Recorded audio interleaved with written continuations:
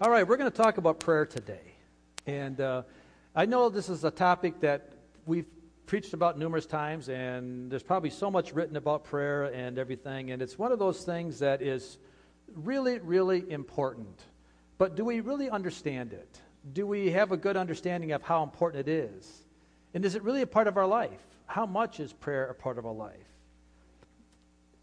Now, I believe in the power of prayer. I really do. And I know this church does. And I know that people here believe in it. We're commanded to do it, actually. It's not something that's really given as an option. We're commanded to be a praying people. We're commanded by the Word that we are to have a relationship through communication with Christ. If we are to be a Christian at all, if we're to have any power in our life, it only comes through prayer. It only comes through that personal supplication and that personal prayer time that we have with the Lord. But even with all that said, prayer is still a mystery. It's a mysterious thing. And I'm going to talk about that today. But I want to start it off by saying that it wasn't intended to be mysterious. It wasn't intended to be from the very beginning, because prayer in all of its simplicity is simply communication between me and God, or you and God. It is just simple communication. And it was designed to be very straightforward, and it was designed to be very pure, and it was designed to be easy. We see this from the very beginning. In fact, when you look at Genesis chapter 3, verse 8, it says, Then the man and his wife, Adam and Eve, heard the sound of the Lord God as he was walking in the garden in the cool of the day. I mean, that's the way God created it from the very beginning. It was face to face. God would come down in the cool of the day. Adam and Eve have been working the garden, doing what they're instructed to do, and at 3 o'clock, or whatever time it happened, God would come down and they would have communion, and they would talk, and they would have relationship. God would come down and have communion with his created beings. And that was pure, and it was undefiled. And I got to imagine it was powerful. And I have to imagine that it brought great relationship between Adam and Eve and God, and great joy and great fulfillment. I've got to imagine it was the highlight of the day for both of them, for Adam and Eve as well as for God. That it was a special thing, and it was a pure thing. And that was the way God intended for our communication to be from the very beginning of time, that it was supposed to be just really fun. And it was something that we wanted to look forward to. And it was something that was supposed to be an enjoyment for us. It was something that we were supposed to get wisdom from and gain understanding from, and have all the good that God would come in this time of communication. But what happened? Continue to read verse 8, and we'll see what happened. Sin got in the middle of all this, and all of a sudden, prayer was broken. Because if you look at the rest of that passage, it said, and they hid from the Lord God among the trees of the garden. And the Lord called out to the man, "Where are you?" And the man answered, "I heard you in the garden, and I was afraid because I was naked, so I hid." And so it begins. The confusion and the frustration and the miscommunication between God and man began. Why? Because sin got in the middle of it and broke up that perfect level of communication. Now, fast forward 6,000 years or so, and no wonder now that we have such a struggle with prayer. No wonder. I mean, the enemy has had 6,000 plus years to continue to confuse us and bring all kinds of false teachings and all kinds of bad influences and bad ideas about prayer.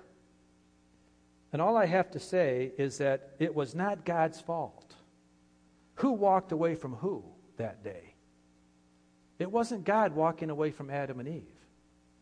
Adam and Eve were the ones that were hiding, because they're the ones that walked away from God because of their disobedience. Now, I just am thankful that God didn't just just say that was a bad idea, and I'm just not going to strive with mankind anymore, and just forget about us and just let us go on our way and just let us stumble and fall and be without hope.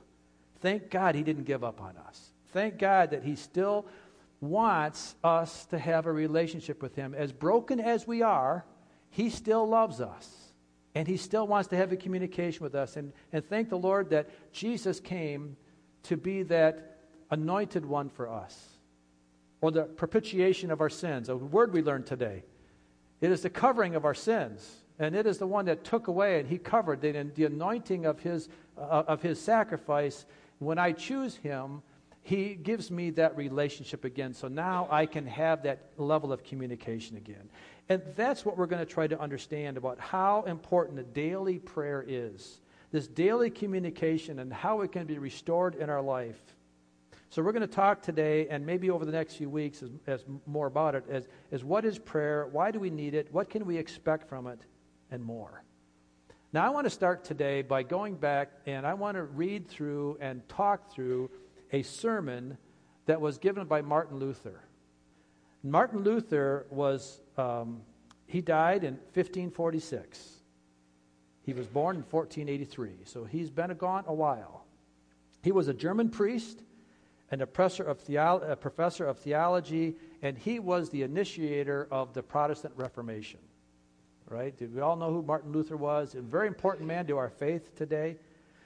Luther taught that salvation is not from good works, but a free gift of God received only by grace through faith in Jesus as the Redeemer from our sin.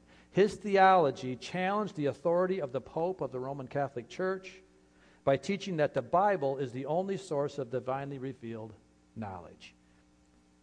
And he was the one that was the primary Reformation agent that truly brought the gospel, the good news of the gospel, back into the life of mankind. He's proven himself to be faithful. So let's listen to what he says about prayer. And I think as we read through this sermon about prayer, that we're going to learn some things about how we can apply some things. So we're going to read through it, and I'm going to put it up on the screen with you as well, so you can read along with me. This is the sermon. Some people claim we can ask God to do things on behalf of people and know it will be done. It's understandable to think that, for Jesus promised that our prayers would cause things to happen, especially when we keep at it. But look at the biblical intercessors again. Their success was very real, but far from complete. Abraham stuck his neck out with a rightly angry God, but could only save his relatives. Moses' people were spared immediate destruction, but his generation would not get the land God had promised. The next generation did. All of David's deep and totally sincere weeping and begging could not save his baby son, though it did set up the birth of his successor. There is no evidence Paul ever lost the thorn in his side. It may have helped his ministry in some ways, but at some point one runs out of lessons from such a thorn. The apostles prayed for the unity of the church and gained much unity, but still had serious divisions. They prayed for each of their poor, but had more poor members by the day. They had hundreds of people constantly praying for their safety, but they died martyrs' deaths. In such cases, God's mercy does not override God's purpose, nor God's justice, not to mention our own wills. We cannot fathom God's purposes or know for certain what God knows about what is to be. God's love simply has a broader, deeper, longer work to do, and sometimes what we pray for simply cannot find a place within that work. The intercessor sometimes must accept even the most bitter of losses, with the awareness that their prayers did not, and sometimes must not, avail. This is the mystery of intercession. We should follow the example of Jesus, who prayed on Thursday that he not have to go through what he was to go through that Friday. He prayed, "Not my will, but thine." In this garden prayer, he was not praying himself into death. He was praying that the confidence that whatever was needed to happen would and should and must happen. And though that apparently meant death, so be it. Jesus taught his disciples to pray that God's purposes be fulfilled everywhere, right here on earth, not just in the hereafter. Praying, "Thy will be done," is not the same thing as praying with doubt. It is the act of putting your trust in whom it belongs. God has something more in store for you. That is why you get to breathe your next breath. When you step forward in faith, you can stand in that confidence, whatever happens with your specific prayer. None of us are fully aligned with God's purposes. There will always be a difference between the two.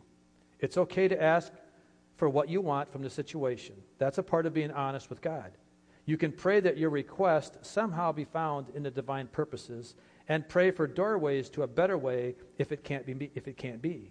Maybe God will provide you a ram, as with Abraham when sacrificing Isaac.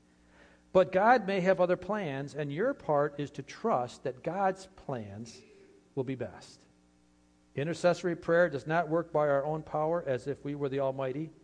When prayer is answered, it is answered in God's way, and it may not be at all like the victory you are claiming. Much of the time, the Spirit's main work is to change you, to make you care more, and to get you to focus on what others are going through instead of only seeing it from where you are. Now, maybe that is an interesting perspective, and maybe that differs with what you think prayer is. But Michael mentioned it earlier. We are not a name it, claim it, prosperity teaching church, even though I believe God wants us to prosper. I have no problem with health and strength and all the good things that God gives us. But if I make my focus of prayer to say, Lord, give me more, without, Lord, change me first, then I'm missing the point of prayer. And that's exactly what Martin Luther was talking to us here. So let's break this down a little bit into smaller chunks, and let's try to find more truth here, some nuggets here. Some people claim, he said, we can ask God to do things on behalf of people and know it will be done. It's understandable to think that, for Jesus promised that our prayers would cause things to happen, especially when we keep at it. And I think if he wouldn't have put that word, especially when we keep at it, I think we would miss so much. Paul talks to the Colossians about being diligent in our prayers. That prayer is not just something we pray at dinner and before we go to bed, and then think that life is going to be grand. We need to spend time in prayer, and we need to be diligent in our efforts with prayer. Ephesians chapter 6:18, Paul talks to us, and pray in the Spirit on all occasions, with all kinds of prayers and requests. With this in mind, be alert, and always keep on praying for all the Lord's people. Philippians 4:6. Do not be anxious about anything, but in every situation, by prayer and petition, with thanksgiving, present your request to God. 1 Thessalonians 5:16 through 18. Rejoice always. Pray continually. Give thanks in all circumstances, for this is God's will for you in Christ Jesus. There is no question here. It's very obvious that we are expected and we are instructed to pray continuously. And we are to pray with diligence, and we're to pray with fervor. God not only desires our prayers, but he commands us to pray. And then we have to realize that God is always true to his word, no matter what. God never falls short. He never falls short of what he says. But yet it seems in times that our prayers go unanswered, or at least not answered in full.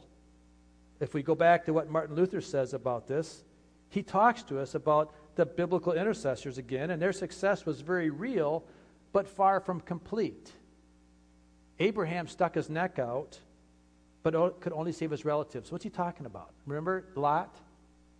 Remember, Abraham was interceding over Sodom and Gomorrah, but yet he couldn't save the city. All he could save was Lot and his family, and even Lot's wife turned her back. Moses' people were spared immediate destruction as they were led out of Egypt, but yet that generation, through their unbelief about not being able to take the promised land by the report of the spies, that generation was condemned to die in the desert. So for 40 years they wandered the desert, and the next generation was able to enter in. David, through the baby that he had with Bathsheba, as we all know the story, the baby died. Even though David prayed and prayed and begged God and prayed, the baby died. But yet, there was a successor that was going to come out of Bathsheba. God used her anyways. Paul had a thorn in the flesh. The apostles prayed for unity. And they had great unity, but yet great division, great persecution. They prayed for the poor, but yet they had great poor. They prayed for their safety, yet they all died a martyr's death, right? So where was God in all these prayers? You know, it seems that God wasn't there but yet he answered the prayers. He answered them in the way that God could answer the prayers because of God's perspective of things. Now, these people were all very worthy of the prayers answered. There was not one of these people that we talked about in biblical times here that was not living in a way that God should have answered their prayer. So it's not a fault of theirs. And maybe you praying too. Maybe you've been praying about something as well that the answer hasn't seemed to come. Well, look at your life. And probably your life is probably just as good as Moses' life or David's life. It's not an issue necessarily of something wrong with your life. The issue is maybe God is wanting something bigger to come out of something. Maybe he's looking at it from a little different perspective.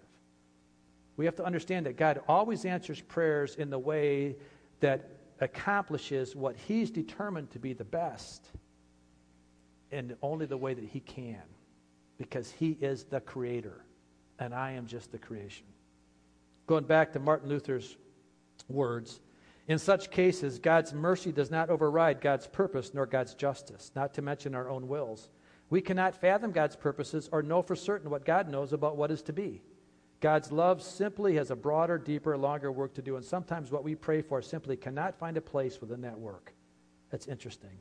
The intercessor sometimes must accept even the most bitter of losses with the awareness that their prayers did not and sometimes must not avail. This is the mystery of intercession. This is the mystery of prayer. That's pretty heavy theology right there. That's pretty hard for us to recognize the fact that I could be praying with something and God is saying, no, I can't answer that prayer. I can't answer that prayer in the way that you're praying it. Nothing to do with you. You're not a bad person. It's just that God's ways are bigger and higher than ours. Prayer can be confusing when we think that our prayers are the ones that direct God's direction. That if it's me telling God what to do, it can be confusing when God doesn't answer the way I think he should. And that's where the devil gets in the middle of all this. That's when the devil gets in the middle of our prayers. And this is when we need to recognize that we're not the end all here. It's not about me, is it? It's not about you. It's about how God wants us to change. We'll get to that to the end in a minute. But can you hear the questions the enemy brings in this time of waiting on God? These are some of the questions that you might have heard. If God really loved you, then why doesn't he answer your prayers? Why does God heal some people and not other people? Why are some people rich and some people poor?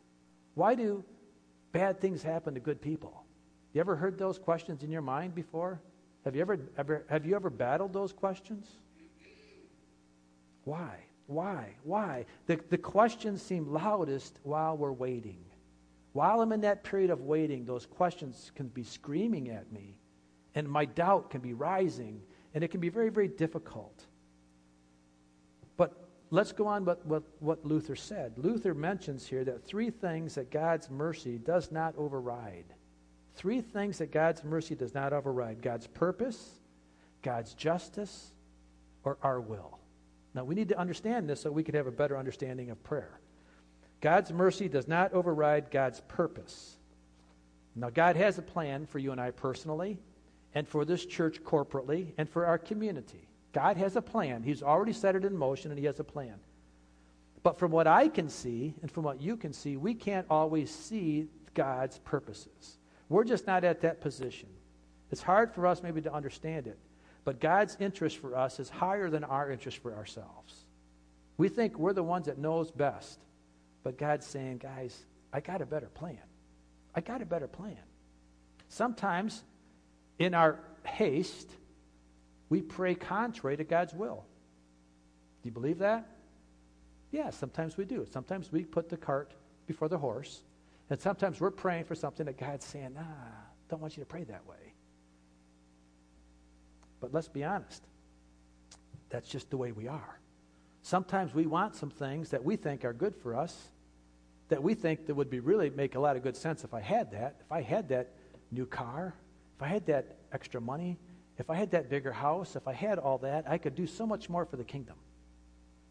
Well, hang on to that thought. Proverbs 16:1 and 2. To humans belong the plans of the heart, but from the Lord comes the proper answer of the tongue. All a person's ways seem pure to them, but motives are weighed by the Lord. You see, if we could see the issues that God sees from his perspective, if we could climb the mountain to see the longer distance, if we could get that long-term perspective that God has, we might have an easier time when prayers don't seem to be answered the way I think they should be answered. So in the meantime, all we can do is learn to trust. We learn to trust God that he has everything under control. All right, so that's number one. God does not override his purpose. God's mercy does not override God's justice. The second thing that Luther talked about. See, when God gave man free will, that automatically comes with consequences. Free will comes with consequences. When Adam and Eve ate the apple from the forbidden tree of good and evil, they unleashed the law of consequences on all mankind. This is one of the things God cannot overturn for us.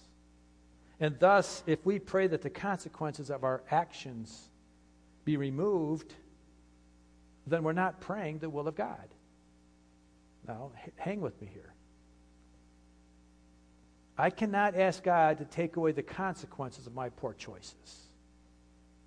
It's hard to handle sometimes because God's saying, I need you to get through those. I need you to bear the lesson learned.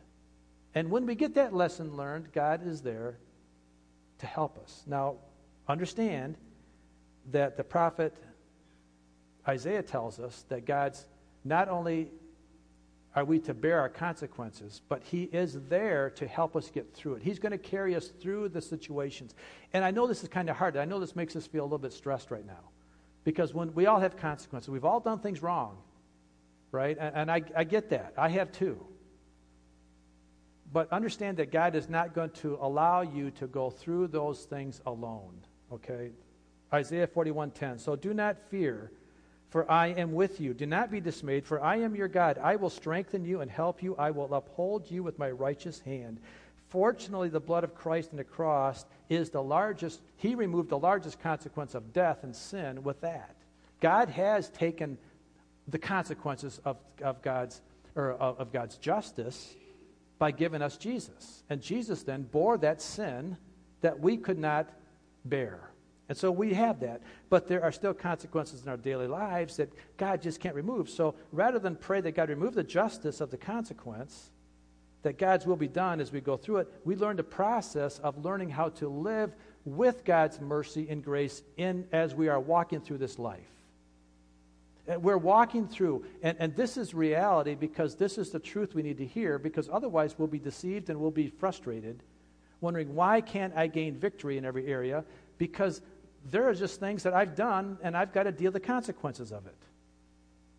But God will help me get through it. Romans chapter 5, verses 3 through 5. Not only so, but we also glory in our sufferings because we know that suffering produces perseverance, perseverance character, and character hope. And hope does not put us to shame because God's love has been poured out into our hearts through the Holy Spirit who has been given to us. And then James chapter 1, he tells us, beginning of verse 2, consider it pure joy, my brothers and sisters, whenever you face trials of many kinds, because you know that the testing of your faith produces perseverance. Let perseverance finish its work so that you may be mature and complete, not lacking anything. God uses the troubles and the sufferings and the mishaps in our life to perfect us, to mature us. It's not in his will to take those away until he's done the job. If he takes them away and we're not perfected, if we're not matured, if we're not in the process, then he's not doing us any favors.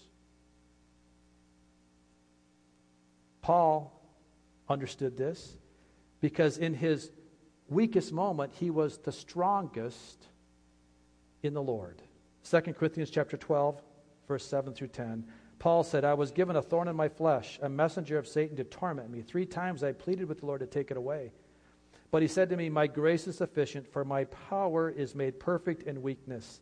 Therefore I will boast all the more gladly about my weaknesses, so that Christ's power may rest on me. That is why, for Christ's sake, I delight in weaknesses, in insults, and hardships, and persecutions, and difficulties. For when I am weak, then I am strong. Do you want to mess with Satan?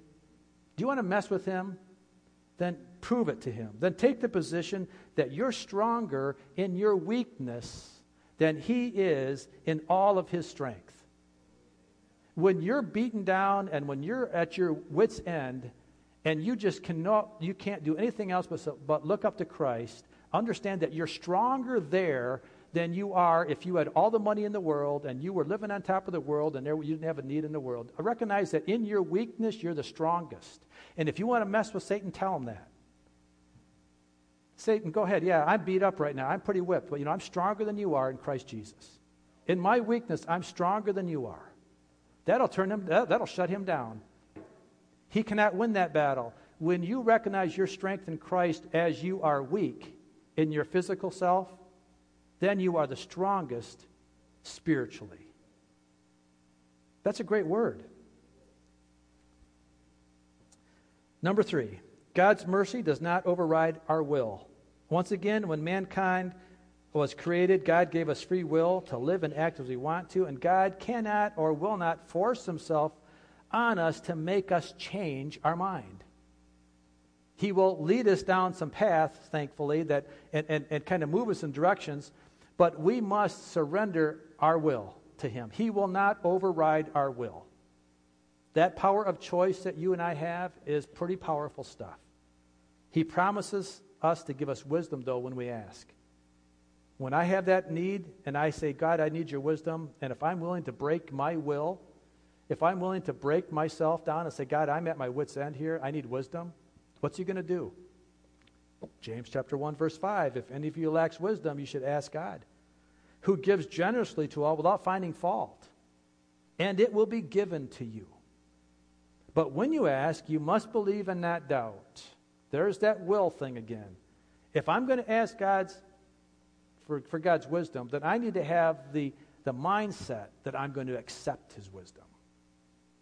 I'm going to have the mindset that I'm going to surrender my will to his wisdom, whatever it may be, whatever it may look like. It might put me in a hard spot. It may stretch me physically or spiritually, emotionally, financially, whatever it is. But when I ask God for wisdom and he gives it to me, I better accept it.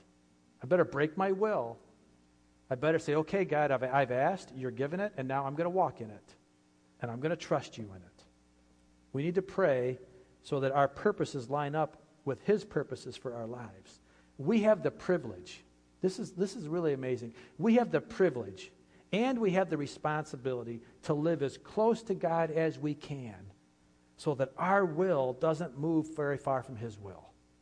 When I can get my will lined up with his will that way, I am powerful.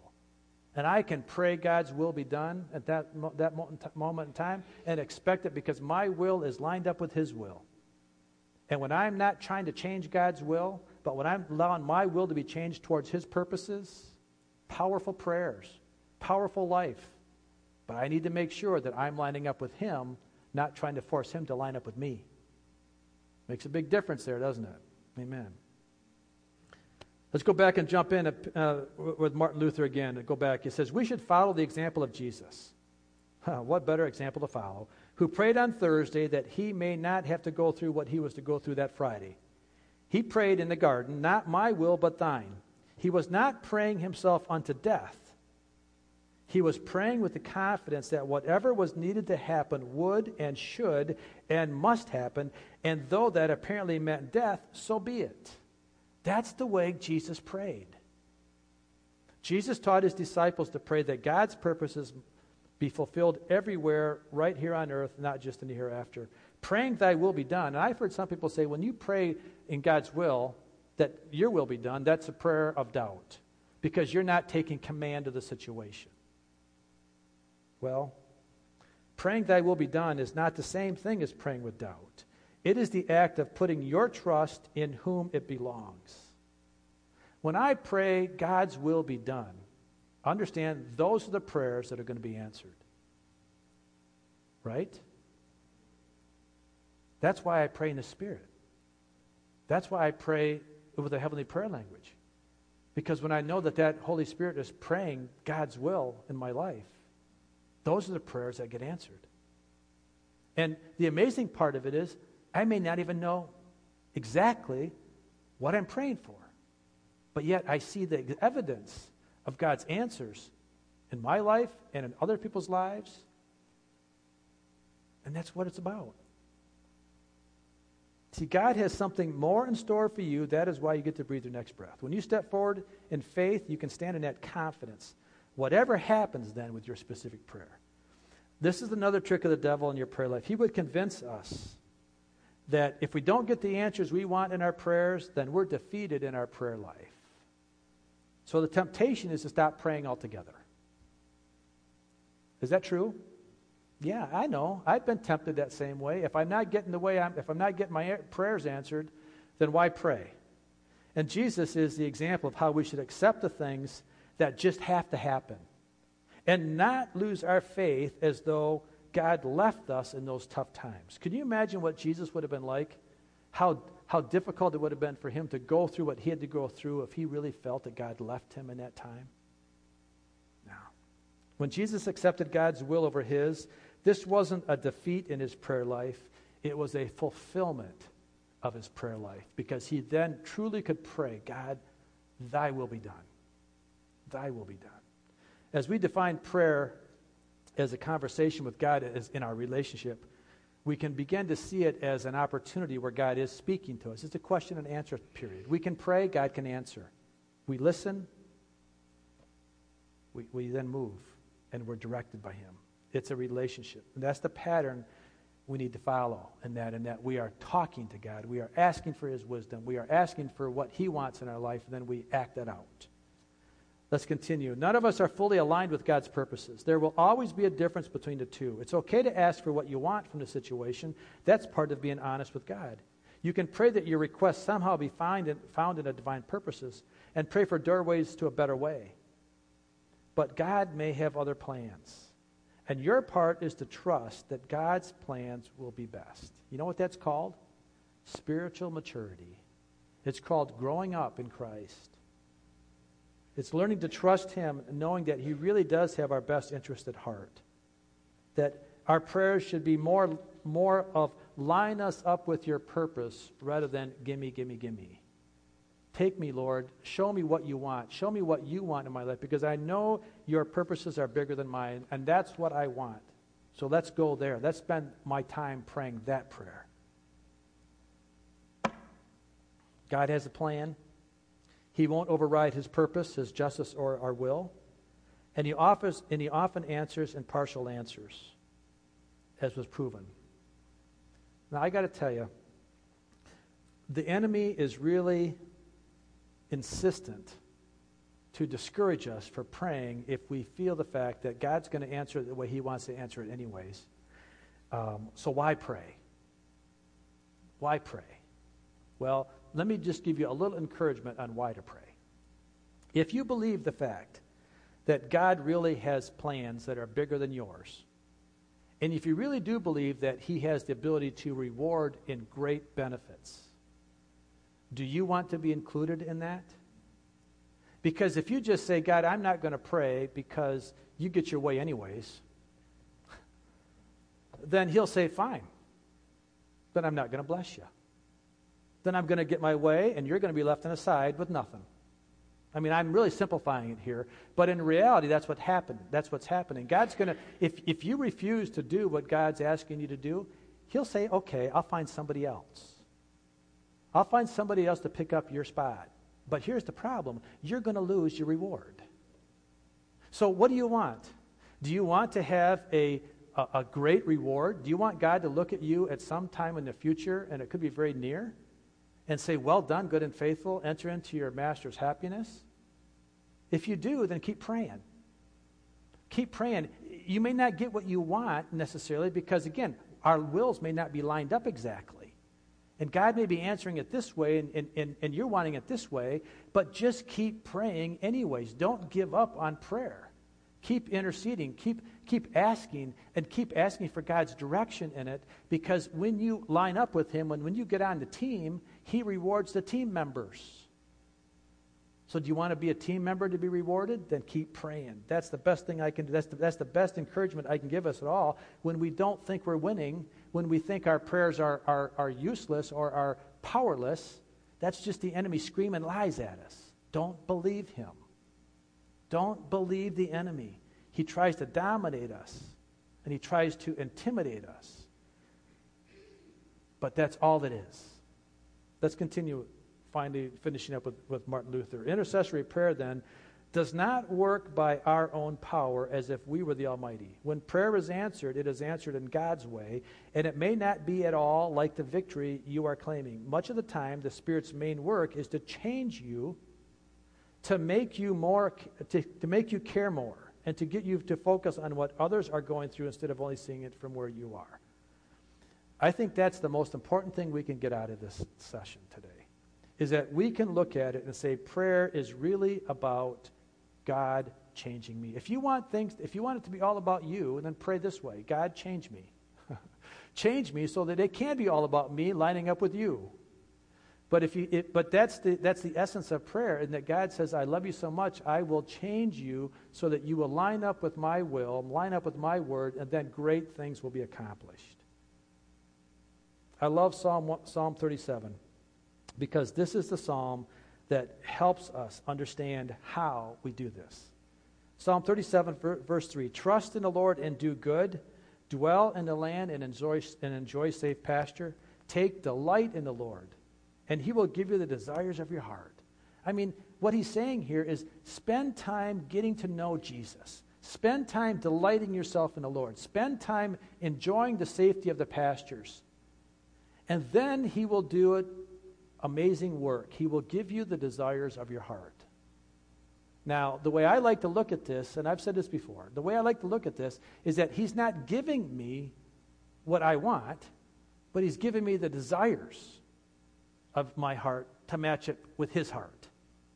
Because that's true joy.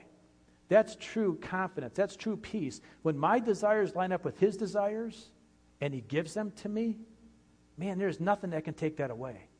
There's nothing that can rob me of my joy at that point in time. And then he says, commit your way to the Lord. Trust in him. He will make your righteousness shine like the dawn, your vindication like the noonday sun. Be still and wait patiently before him. Prayer is developing our personal relationship with God. That's what it is. It's developing the process of being changed into a person that can truly pray, God's will be the desire of my heart, so that I can see God's plan succeed.